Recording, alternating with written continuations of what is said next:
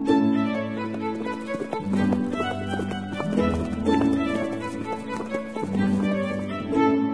listening to Nick Luck Daily. This edition is brought to you by FitzDares, by the Racehorse Owners Association, and by Thoroughbred Racing Commentary's Global Rankings.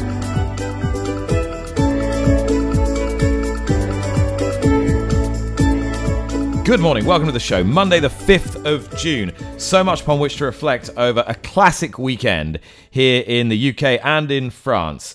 The derby went to Auguste Rodin. If you listened to Aidan O'Brien, you will have helped yourself because he wouldn't countenance defeat, and Auguste Rodin in the hands of Ryan Moore showed why. It was a 9th victory in the Epsom Classic for the Master of Ballydoyle, a 3rd win in the race for Moore. The runner-up King of Steel emerged with almost equal credit given his inexperience. Later in this programme, we'll be hearing about targets for the remainder of the season for him from his trainer Roger Varian. The previous day at Epsom, well, of course Frankie Dettori was going to shine. Shine he did on the wonderful Emily Upjohn, who scorched the turf to win the Coronation Cup, and Soul Sister, who was given a canny Dettori ride to come from the rear off a slow pace to take the Oaks for John Gosden. Between Gosden and O'Brien, they've won the last 10 editions of that race. Talking of a man who's trained plenty of winners, more indeed than any other trainer in Europe, Jean-Claude Rouget was at it again in France. At Chantilly, in the Prix de Jockey Club, the French derby, a sparkling performance in a race that was run at an unusual tempo for a French race. Big Rock carving out stern fractions, but overhauled late by Ace Impact in the hands of Christian de Muro, a horse who will make a big impact as the season progresses. Elsewhere, challenging times continue for Churchill Downs, home of the Kentucky Derby. The rest of their meet, as of Wednesday, will be moved to Ellis Park Racecourse in Henderson, Kentucky, whilst a full review of the track surface at Churchill Downs is carried out in the wake of 12 fatalities during the course of the present meeting. But at least racing at Churchill will continue at some point undetermined. It won't continue, however, in Singapore. It was announced today that Singapore racing would end as the government grabbed back the land at Kranji Racecourse. More on that from Michael Guerin later in the programme. But unusually for mid-June, we start with a British jumping story, and that concerns the very popular and long-time trainer Oliver Sherwood, trainer of the 2015 Grand National winner Many Clouds and many Cheltenham Festival winners. Before that, he began training in 1984, prior to which he was a very successful amateur rider. He is one of the most enduring figures in the sport, one of the most popular as well. I spoke to him earlier about what he was planning to do now, and this is what he had to say. Hi, Nick. Listen, it's just I'm going to hand my licence in probably the end of July time. And I'm going to go and help Harry Derham, who's obviously just finished his first very successful season as an assistant, and hopefully taking most of my horses of what I've got here over to him. And it's a combination of a whole heap of things, but dwindling numbers is the main thing, but obviously health things from 18 months ago, and losing a very dear friend of mine, Richard Aston from Golford Stud, who got diagnosed literally end of February and died 3 months later. That hit me for 6. So it's a very tough decision, but in a few months' time, I'm sure it'll be the right decision. Horses have been my life, so I've got to stay with horses. So the only difference is it's not going to be Sherwood trainer next door. That'll be a little bit difficult to take, but I'm going to a very young and hungry person. We know the family very, very well, and I'm really looking forward to the next chapter in one's life. The one thing I do want to say, having had the sort of illness and with Richard passing and dwindling numbers, this time next year I'll be saying I'm 70 next year, so I'm 68 and a bit now, and I don't want to get to 80 and training racehorses is 365 days of the year, 24 hours a day, and suddenly your life's gone by and all I've done is train racehorses. As much as I've loved every single minute of it, you've got to realise that life goes by very, very quickly, and our son lives out in Australia, in New Zealand, and we want to go and see him, and other things I want to do before it's too late to do it. You talked about your late friend Richard Aston, who was a huge friend to so many in the game, a real stalwart of national hunt racing and breeding.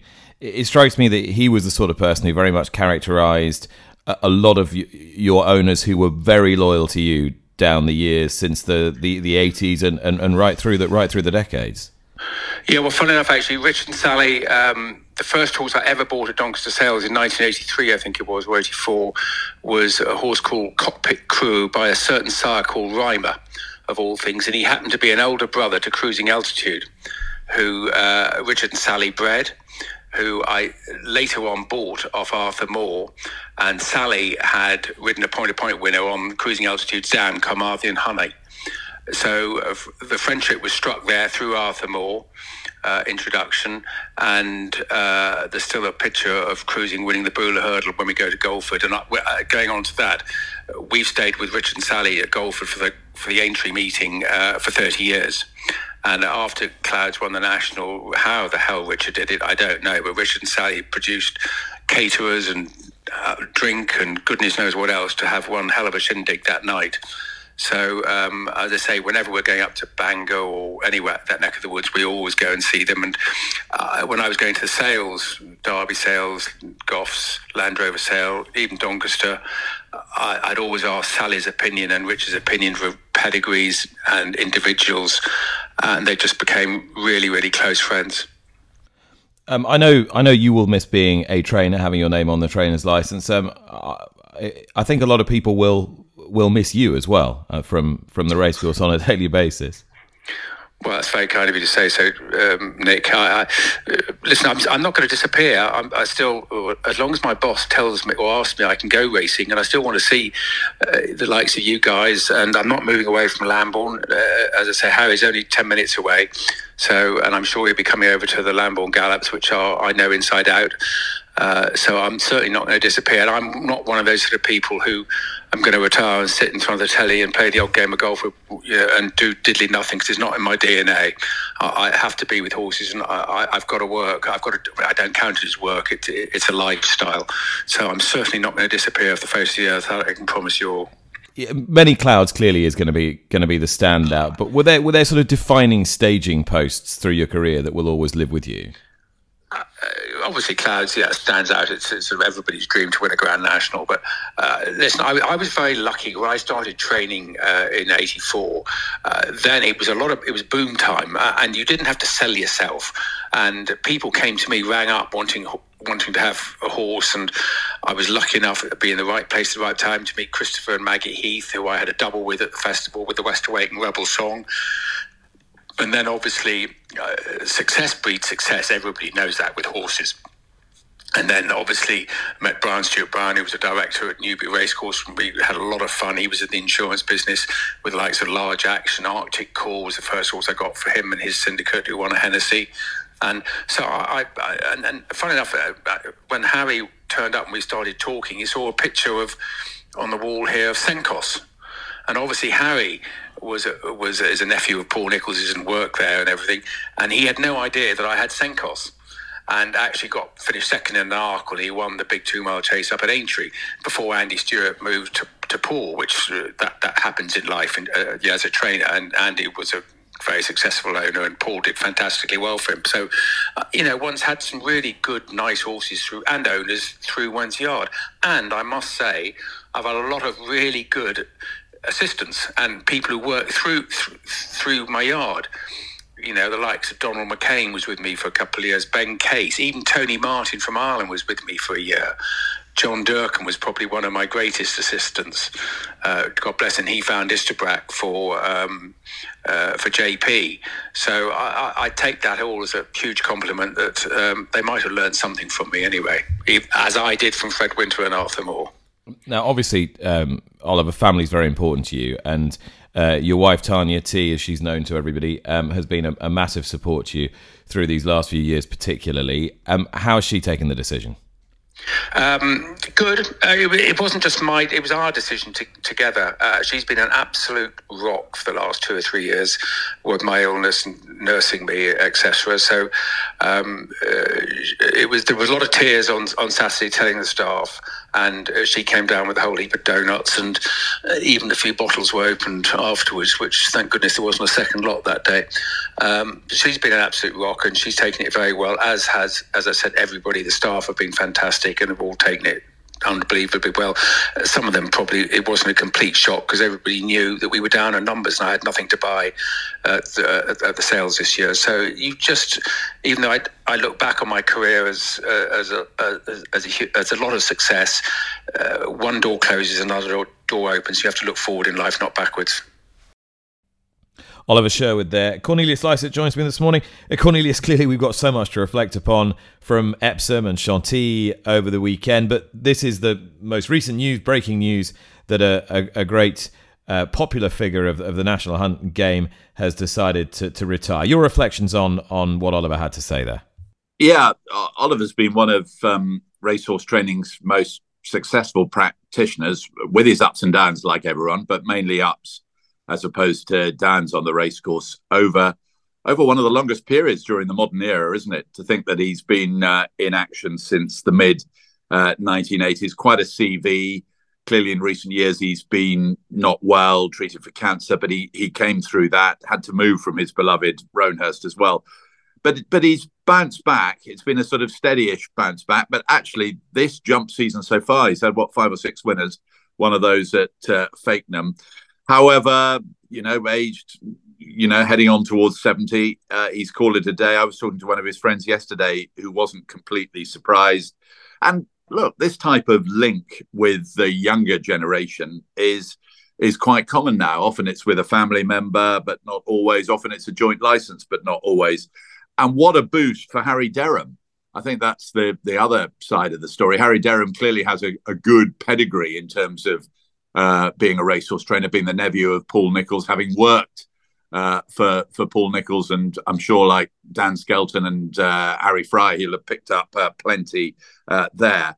And he started really well, 14 winners from 57 runners last season from his base in that current base in that Lambourne Valley area. What a boost! A, having horses like Queen's Gamble and other nice horses, and B, having Oliver and Tanya Sherwood to offer counsel. Yeah. It has the feeling to me of a combination that is going to be a heady cocktail, I'm sure, in the seasons ahead. Yeah, I think Harry Derham's already proved that he's going to be a brilliant trainer as time progresses. He's just done a couple of things in the last season that I've thought, you know what you're doing. And to have, as he expands to sort of 70, 80, 90 horses, probably, to have a wise sounding board, someone you can just kick ideas about with, I think is going to be a really good combination. We wish them all well. Absolutely. And Tanya has played a big part in all of that as well. Massive part in Oliver's recovery from the cancer, a former successful rider herself, a very much part of the training operation. That's going to be really, really interesting. There are plenty of us who in the last few months have looked at every Harry Derham runner very closely to see whether we fancy it on such and such a day. Now, with that extra element, I think he's going to become an even more of a trainer to follow. So we need to drive on and digest the weekend. Huge weekend for so many reasons. The 244th Derby did take place against some of our wildest fears and the threat of Animal Rising, which was pretty effectively neutralised by the Jockey Club, particularly with the help of an intelligence-led operation from Surrey Police. Aidan O'Brien won his 9th Derby with Auguste Rodin, who defeated King of Steel, who ran a mighty race in second, more of which in a few moments. First of all, though, Cornelius, your overview of the day. I think people were nervous, weren't they? They were very nervous about what might happen. And because of the ITV coverage and the Cup final on the same day, massive sporting weekend, it was built up as, particularly on ITV. And although racing had a derby to absolutely savour, it was a cracking derby. But I don't think you can judge the quality of a derby at this stage of the year. But in terms of a race, it was a really interesting race with lots of different segments, lots of different strands to it. So excitement about that, but then that nervous anticipation about what might happen as far as Animal Rising was concerned. It's hard to fault what the Jockey Club, its security people and the police pulled off. It went pretty much on time, only a couple of minutes late, which is pretty standard for big races this day. these days. Just Ben Newman getting out on the track very briefly, and apparently 2 unnamed others failing to get out on the track. I see that Ben Newman has been in custody since and is due to appear before magistrates in nearby Guildford today, facing public nuisance charges. Jockey Club officials got that court order. They spent a lot of money. They will, I imagine, be keen to see him severely sanctioned if convicted. Perhaps the fear of sanction has played quite a big part in the fact that there weren't a lot of animal rising. There wasn't a lot of animal rising presence, but also there was this intelligence-led operation by the police to arrest, to nip things in the bud as well. And it seems, talking of animal rising, and perhaps we shouldn't talk too much about it, it's in a difficult position, isn't it? It doesn't have massive support anyway. Few people turned up even for the peaceful protests. It's worth noting on social media, when it puts things up, most of the responses to it are in the negative towards it. Then we had this thing that the social media postings that Ben Newman was on the track before the start of the race, so it shouldn't have been allowed to go ahead. That's been demonstrated to be untrue. He didn't get on until after it was underway. The Jockey Club has had a good weekend. Nevin Truesdale, whose calmness under fire has been really striking, has talked about animal rising hanging itself, shooting itself in the foot over this weekend, which may well be the case. We will find out, because animal rising has promised to cause disruption during the summer. Well, the revelation of the race, though not so much of a revelation if you'd listened to Roger Varian the day before in an interview with Lydia Hislop, was King of Steel, who outran massive odds of 66-1 to push Auguste Rodin very, very close indeed in the Derby on his seasonal debut. Having missed the Dante Stakes because of issues at the start, there were no such issues Saturday, and I think Kevin Stott, the rider, was left rearing what might have been. Trainer Roger Varian's on the line now. Roger, with a couple of days just to let the dust settle, how do you reflect on Saturday? Yeah, hi Nick. Look, overall delight, Nick, to be honest, how the horse performed, how good he looked. I watched the race back a few times on Saturday evening, and, looked at the winner as well, and, credit to Augustin Rodin. He was very good on top on the line. I thought Kevin gave our horse a fine ride. I thought he had momentum in the opening, and bar one horse, was a 5-length Derby winner. So I don't think I've got too many complaints or regrets on the day, bar the obvious one, but we didn't come home with a prize. I mean, to what extent do you think, if we'd actually managed to get the run in the Dante and I could have just tightened him with that race edge, that race fitness, wonder would have that made the difference? Yes, I mean, it would be speculative. You wouldn't be able to prove it. Of course, ideally you have a prep run, going into any big race, certainly, the Derby. So, yes, it might well have, given us an extra, length, who knows. But, he got an away day at York, and he actually had to go to Leicester on a Monday a week ago today, last Monday for a stalls test. He got another away day there. So, who knows really? He make the argument, but he didn't have a hard race, so close to the Derby. Who knows? It might have been a positive even, but we'll never know. Of course, we'd have loved to have ran him before the Derby, and that wasn't the case. And but no, we've got a nice horse on our hands, and we're happy with his condition post race. So hopefully there's plenty ahead for the horse. Definitely. I note that most ratings agencies, Racing Post Ratings, Timeform, rate him the best Derby runner-up on the day, the best Derby runner-up performance since a certain Kingston Hill, whom you also trained. How high do you think your horse could fly now after that? I think he's got the world at his feet, Nick, really. He's so inexperienced and lightly raced. He's such a big horse. He's really oozed ability at home throughout the spring. You never get carried away until you see it in the afternoon. he confirmed what we thought he could be on Saturday. And I have to think carefully where we go with him and how we campaign him. But I hope he's a horse to dine at the top table, throughout the year, and hopefully he might be around a bit longer than that. But he's an exciting horse, to do what he did on his season debut on Saturday. Was can only mean he's a good horse. I don't think there was any fluke about it. He eased into the race and he quickened very well, and he did everything right bar bringing home a prize.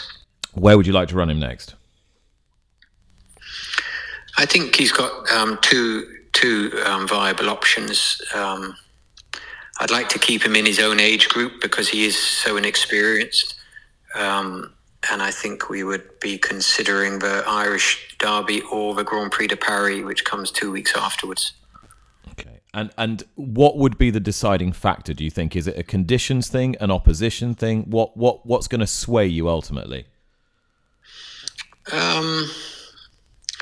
Well, it's too early to say, really, Nick, is the honest answer. They're two very viable options. One's in 4 weeks' time and one's in 6 weeks' time. So, of course, the horse's condition will give us some guide, and his work, and there might be a few other factors. But, ultimately, the horse will run, when he's ready to run again. I think that he did have, a hard race, for his first race of the year. So I think we've got to be mindful of that. And I don't know, which route we'll take. And there's other options as well. But I think they were the two races we discussed yesterday that would be the most obvious fits. All right, that was Roger Varian, trainer of the runner-up King of Steel. Cornelius, your reaction to that? Well, I'll tell you what, Varian watchers will have, I think, picked up two phrases delivered in that sort of calm, understated way, but quite strong. The world at his feet. That's quite a big phrase, I think, for Roger. And a horse to dine at the top table all season. And those first two have drawn well clear, haven't they, of the third? If you were on any of the others, you never really thought, wow, did you? But clearly King of Steel went on and you thought, oh, my goodness. And then Ryan Moore came thundering down the outside. Quite interesting to hear what Roger was saying about a Grand Prix de Paris or perhaps the Irish Derby, staying against his own age group for the time being, very understandable, and staying at a mile and a half as well. Talking to Aidan O'Brien yesterday for the racing TV show that I do on a Sunday morning, it was very interesting to me that he was saying about Auguste Rodin, whilst all the usual superlatives came out, of course, as we'd expect, and reiterating the point that John Magner had said to Aidan that this was the most important horse potentially that he'd ever put through the yard, given his pedigree being by Deep Impact, a huge influence from Japan. Aidan was saying, really, it's the end of the season that's going to matter for this horse. He wasn't really going hard into, yes, he's definitely going to the Irish Derby or definitely doing this, that and the other, come back for the Eclipse. He wasn't even mentioning that. It's the end of the season, he said. And the key line for me was, he said, November and even into December these days. And I did just wonder whether he was thinking Japan Cup, given the horse's provenance, whether that might be the one. Of course, he talked about the Arc as the obvious target as well, but wonder whether it would be Arc, Japan Cup as the two big targets for Auguste Rodin. Just a guess at this point. Beautifully balanced performance. As he said, Ryan Moore rode him on instinct, and he came through and decisively on top in the end, but it'd be great to see a rematch between him and King of Steel before the season is out. As we press on, we must talk about Frankie Dettori and the impact that he had on Epsom over the weekend. Both Group 1s on Friday, and of course a victory on Prosperous Voyage Saturday as well. Emily Upjohn, got to be a good place to start in the Coronation Cup, Cornelius. Those really fast conditions that bring out some fabulous performances. And that turn of acceleration by Emily Upjohn to win the Coronation Cup. I don't know about you, but I had hairs on the back of my neck definitely standing up. It was what you love flat racing for. It was that speed, that change of gear was spectacular by Emily Upjohn. The fact that Frankie Dettori was on board and then won the Oaks on Soul Sister. It was somehow written in the stars, wasn't it? it was written in the stars that Dettori was going to have a big Epsom. Absolutely. And yesterday, again, confirming that he is still intending to bow out October the 21st here and then take his final rides at the Breeders' Cup abroad. And we'll see after that. But continued calls from an awful lot of people who I was talking to yesterday for him to carry on riding. But the point he made is that the fact that he feels so shackle-free and the fact that he feels so liberated is probably what's helping him go the races in the right frame of mind. And he's very much enjoying what we believe to be this farewell year. Soul Sister, you'd think an Irish Oaks would be on the agenda for her. Emily Upjohn, it's really about taking on all these good older horses now, like Desert Crown, like Hookham, like Luxembourg, like Bay Bridge, like one or two of those in France. We're hoping that Verdani might bounce back. He's been disappointing so far this season, but we're setting up now. You feel the season has really broken open with Royal Ascot not too far away at all. Let's just take stock of some of the key numbers, Cornelius. Whirlpool takings down, a crowd down at Epsom as well. Yeah, over the 2 days, atmosphere-wise, I thought Friday was fabulous. Saturday, on which there were more people, perhaps there was a little bit of nervousness in the air as well, didn't have quite the same buzz, I felt. The downs on the Friday were very quiet. There was a time not many years ago where you could barely see a blade of grass on the Friday as well as the Saturday. Well, the Friday was pretty quiet and Saturday was fairly quiet. I think I counted 6 or 7 buses. Once upon a time, there were, considerably more than that, weren't there? Numbers for Derby Day, I think, well down. They're talking around sort of 20,000 compared to high 30s. In terms of the Whirlpool, the amount of money for the Derby was quite well down. On the day, wasn't down quite so much. The timings turned out not to be the big plus everyone thought. They thought it would work well having a 1:30 Derby in the UK because that would be a good time around the world. But then the races around it didn't have that many runners, so circumstances didn't really help. But I didn't think the numbers were quite. I think the total was down something like 12%, which wasn't great, but not the end of the world. But yet again, something to just keep an eye on. But all in all, I think we reflect on the 2 days that it went ahead relatively uninterrupted, and we had some great results. A lot of people went and thoroughly enjoyed themselves. The one thing for the future, and it was something I saw you talking to Nevin Truesdale from the Jockey Club about over the weekend, are they going to have to spend £150,000 or whatever it was on legal stuff and security ahead of all big races? So that is something that everyone's going to have to gulp a bit about and work out how it's going to be paid for on these occasions. So as we've hinted at, it was a pretty unusual atmosphere before the Derby. Excitement, yes, but deep apprehension as well. And as we've said, a protester did get onto the track. Sam Cunningham, who's been working with us here on the Nick Luck Daily podcast since she graduated from the Racing Media Academy, was out and about in the crowd before the Derby on Saturday and was trying to gauge the atmosphere and the reaction to a possible threat of protest.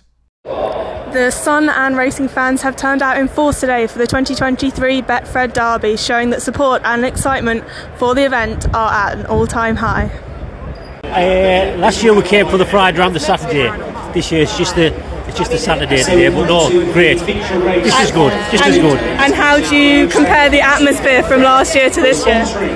It seems to be a better atmosphere this year. I think with COVID now being out of the way, I think it's been great, absolutely great so far today. Has the animal rising presence been a concern at all for you attending today?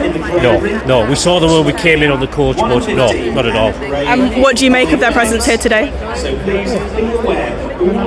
I understand a little bit of what they're doing, but I think there's better ways to do it. And how do you think their presence will affect the future of the industry? I don't think it will at all. Have you been to the Derby before? I've not. I've never been to the Derby before. I did Cheltenham this year. We did the Arc last year, a couple of us, but I've not been to the Derby before, so this is my first time. And what do you make of the Derby today? It's been great so far. Obviously, it's a bit weird with the Derby being the second race of the day. It'd be nice for a little bit of atmosphere to build up, but even still, it'll be good. We're looking forward to it. I think we're all on Sir Michael Stout's passenger. Yeah. So we're all looking forward to it. Yeah. And has the Animal Rising presence here today affected your decision to come at all? Not in the bloody slightest. No, not at all. And all of us, albeit we are conscious of the Animal Rising and what they stand for, does affect for us and why we come and enjoying a good day out. So. Everybody has the views on racing. I've been in racing since I was 16. I'm now 59, and there's nothing to hide. They've had the options to go and look in the stables and see how the horses are treated, what the welfare is like, and I can guarantee you now it's a 5-star treatment. I think if they listened and came forward with the options they were given to when they were invited to come into yards, they'd look more into it and see how it was run, and they'd probably take a different opinion. I think a lot of them are sheep and they're just following. Is this your first derby that you're attending here today? No, I've been to many derbies. How many have you been to? Probably attended 5 or 6. And which would you say was your most memorable? From a personal perspective, probably War of the World, because I backed it, but yeah, that would be my most memorable occasion coming here. That was 10 years ago. Okay. And who are you backing here today? I'm backing Ryan Moore again, so Augustine rode into that. Good luck on that front. Thank you. And what do you make of the atmosphere here today at Epsom? It's always a great atmosphere. It's the pinnacle of the flat season, so yeah, it's always a great day out. Yeah. And what do you make of the Animal Rising presence here today? I'll let you know in 35 minutes, but it's definitely a big concern. Epsom's a huge area to try and police, so the fact they're trying to disrupt the biggest flat race of the year is a massive concern for racing and for the sport. So yeah, let's hope it goes off on time and no problems, but I'm definitely concerned. Yeah. Go off on time it did. Sam Cunningham there with a flavour of what racegoers were experiencing and feeling in the few moments leading up to the running of the 244th Derby.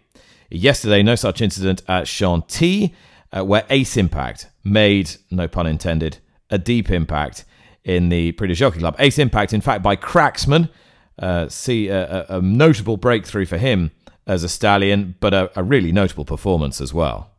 But entering the closing stages, you thought the Big Rock was going to win this and another big success for Christopher Head, because the horse was clear, looked to all the world as though he was probably going to gallop to success. And still with 400 metres, maybe a tiny bit more to go, Ace Impact, trained by Jean-Claude Rouget, trying to win the race for the 6th time, second year running, looked to be up against it. But De Muro got this fantastic acceleration down the outside to not just come and grab Big Rock in the closing stages, but to grab Big Rock in the closing stages and go comfortably clear by 3.5 lengths. That was some performance. One felt in a record time. It was one of the best performances since the Jockey Club has, possibly even the best since the Jockey Club has been reduced to 1.25 miles. This son of Cracksman, this grandson of Frankel, this great-grandson of Galileo, Ace Impact is going to be making some impact in the weeks and months ahead. I'm absolutely certain of that. Well, the running of the biggest handicap on Epsom's Derby card, the Dash, 5 furlongs down the hill, running about 54 seconds. Great spectacle. It was tainted, really. It was soured by the fact that one horse anticipating the gate meant that 4 of the gates, 1 to its outside, 3 to the inside, failed to open at exactly the same time as the remainder of them. So those horses had a fractional disadvantage. But you're talking about a race of very, very fine margins. And amongst those horses were really fancied horses as well, including the favourite Live in the Moment, who was beaten 6.5 lengths. But the stall opening late, according to the Racing Post close-up, meant a slightly awkward start as well. And Kieran O'Neill lost his iron. So it was all a chapter of disasters, really. Live in the Moment's owned by Steve deLemos, who joins me now. Steve, as an owner on Derby Day, someone who doesn't live too far away from Epsom, it's a very big moment for you, and the moment was gone in a fraction of a second. Yeah, hi Nick. Yeah, very much so. It's our, I don't know. It's the big race of the year for us. I know we came second at Newmarket in a group race, third at Haydock in a group race, but if we'd won one of them, I would have swapped it to win the Dash. That's how big a race it is, and we'll come back another year and we'll have another crack. But Saturday didn't work out for us. It's a real shame, and if the gates don't operate correctly in the fastest race in the world, Track position is key. And I suppose, they're doing 10-second furlongs. If you divide that up for it's 22 yards a second, it's huge. And we lost track position, and the race was gone within a matter of seconds. It seems to me, from looking at the rules, that the only provisions here were for the BHA stewards to either void the race entirely, in which case an absolute storm would have ensued, or it's tough luck, really. There isn't that medium provision to declare your horse a non-runner for betting purposes, like there would be in other jurisdictions. Do you think that's something you would look to change? Yeah, I think there's something... They've definitely got to change. I think they worked it out, 46% of the betting market was affected by those 4 stalls not opening. And it's not fair on all the punters who've put their hard-earned cash on our 4 horses. And it doesn't matter if it's our 4, but it's in another race, in the King's Stand, in the Nunthorpe, in something else. If they don't have a fair chance, then isn't that what betting's all about? They've got it wrong. Yeah, well, indeed so. I mean, in terms of your own horse, are you going to take it any further than this? Can you take it any further than this? I don't know what more we can do, really. We'll probably have a chat with the BHA, the Jockey Club, I think, own the course there. It'd be nice if they turned around and said, do you know what? The 4 horses are affected. What we'll do, we won't charge you your entry fee. We'll pay the trainer's costs and travelling and everything for your day. And I think that's the least they could do. But it won't happen, will it? Yeah, Steve deLemos, understandably a bit peeved about what happened at the beginning of the dash. It seems to me, as I said to Steve there, Cornelius, that the BHA stewards on the day, the way the rules are written, don't have that many options. You can either void the whole race, or you kind of have to let it stand. Absolutely. I do wonder whether there's room for a bit more nuance there, whether if there is a materially unfair start that you can do as other jurisdictions do and say, right, horses X, Y, Z and A are non-runners. That there's no provision for that in the rules at the moment. That's the crucial thing, isn't it? That I think the statement that, or the words in the statement that really got to people not materially impacted, those horses in those 4 stalls, and then they finished 14th, 15th, 17th and 20th. It's difficult to imagine they weren't at all impacted by what happens. They could have called a full start. They had the power to do that. But would that? How fair would that have been? I think everyone. There's no way the starter could have seen that as a full start, was there? Not from his vantage point. No. So that was one possibility. Voiding it was another possibility. I just think that everyone who's been talking about this situation says it's very regrettable, and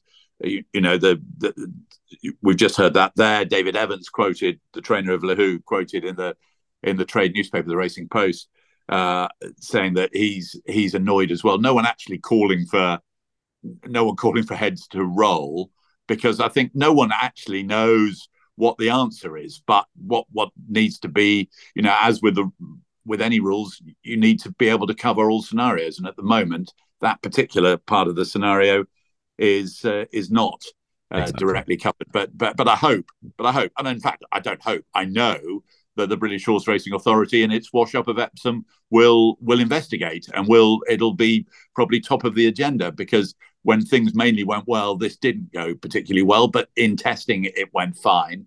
So everyone must look and see whether there's anything that could have been done about it. But there's a chance it was just a sort of, the whole thing was triggered by an act of God, really, wasn't it? Well, this morning, as I'm recording, multiple reports are coming out of Singapore that the racing in the country is set to stop, is to cease as soon as October 2024. As I'm talking to you now, I believe that owners, trainers other employees are being informed by the Singapore Turf Club at a meeting at Kranji that racing is going to end. For more on this, Michael Guerin, our Australasian sports journalist and broadcaster, racing editor of the New Zealand Herald, joins us for more. Michael, why do you understand this is happening? Well, Nick, good morning to you and to your listeners.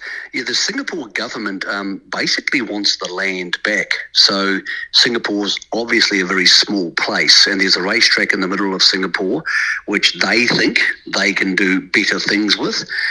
So they're being told today, after what was rumoured to be a closure of racing in Singapore last week. The rumour was everywhere at the sales. It was going to be 2026.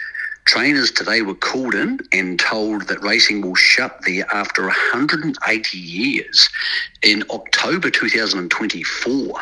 And that's obviously just around the corner. Trainers have gone to sales in New Zealand and Australia, Nick, purchased horses who now will never be able to race in the island nation. So the speed of the change, enormous.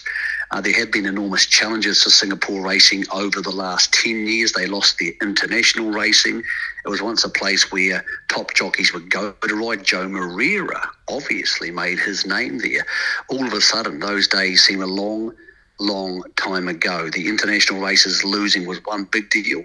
There are challenges for the other Asian precincts outside of Hong Kong, with the offshore betting being so dominated by websites or betting agencies which aren't legal and therefore aren't recontributing money to Singapore. But the news itself being confirmed, plus the speed of the news, and we believe the official statement from the Singapore Turf Club and the Singaporean government will come out at 6 p.m. their time tonight. But that speed of change, Nick, that horses which are now in work in Singapore basically won't never get to race there.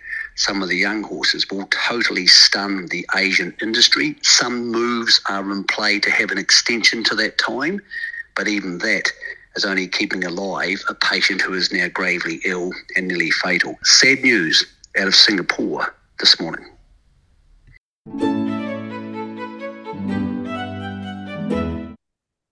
Cornelius, as we anticipated before the weekend, the chief executive of the Professional Jockeys Association, Ian McMahon, has gone. He's gone over the weekend at an extraordinary general meeting. Nick Attenborough, who seems poised to take over as chair of the PJA, has expressed his view of what an incoming chief executive should sound like. What's he said? Yeah, it's quite a striking quote, actually, in the Racing Post. In my experience, he says, and I would hope this is a generally held view, what you really need is someone who is used to the sport and can speak the language. You can be quicker to get a consensus if you know the background and have that specialist knowledge, are a fan, and have worked within a sport already. Now, I think this shows how racing is sometimes sort of divided, because, you know, my natural inclination when people say, oh, XYZ is coming into such and such a race course and they know nothing about racing, you know, but they hopefully know something about marketing. And I think we should be careful to be too prescriptive about this. I don't think there's any real suggestion that Ian McMahon didn't do some extremely good work, and some of the other people who've gone did some very good work.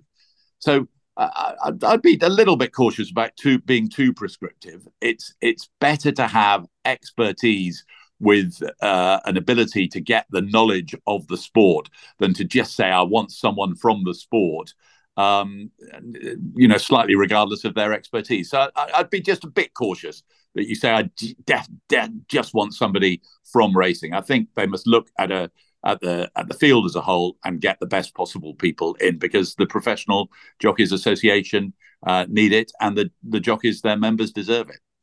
All right, I want you from racing now to give me a tip for today, this rather quiet, sleepy After the Lord Mayor show Monday afternoon. Can I take you to Thirsk? Lovely Thirsk racecourse in North Yorkshire, a.k.a. Darrowby from the James Herriot novels. It was on Thirsk that that fictional town was based. And indeed, James Herriot, or the real James Herriot, was called Alf White. He was a vet at Thirsk races. And I am going to take you to the 3:30 race. And the tip is called Diamond Hope. Won the race last year. is weighted in much the same place. And this is the crucial part of the whole thing, as well as liking Diamond Hope, I'm really liking the jockey at the moment. And this is Connor Beasley, rode a winner at Epsom, had a couple of fabulous near misses with Majestic and Carnarvon as well at Epsom, riding really well during the core part of the season. He's in a prominent position in the Jockeys Championship. William Buick and Oisin Murphy are the top two, but there are a whole lot of them just behind. He's had a really good year already. He teams up well with Michael Dodds, the trainer of Diamond Hayes, and that Diamond Hayes is the tip for the 3:30 at Thirsk today. If I just called it Diamond Hope by mistake, I did mean Diamond Hayes, H-A-Z-E, Diamond Hayes, 3:30 at Thirsk.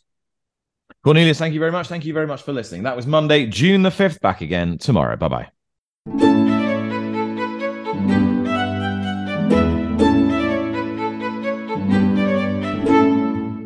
You've been listening to Nick Luck Daily, brought to you in association with FitzDares, the Racehorse Owners Association, and Thoroughbred Racing Commentary.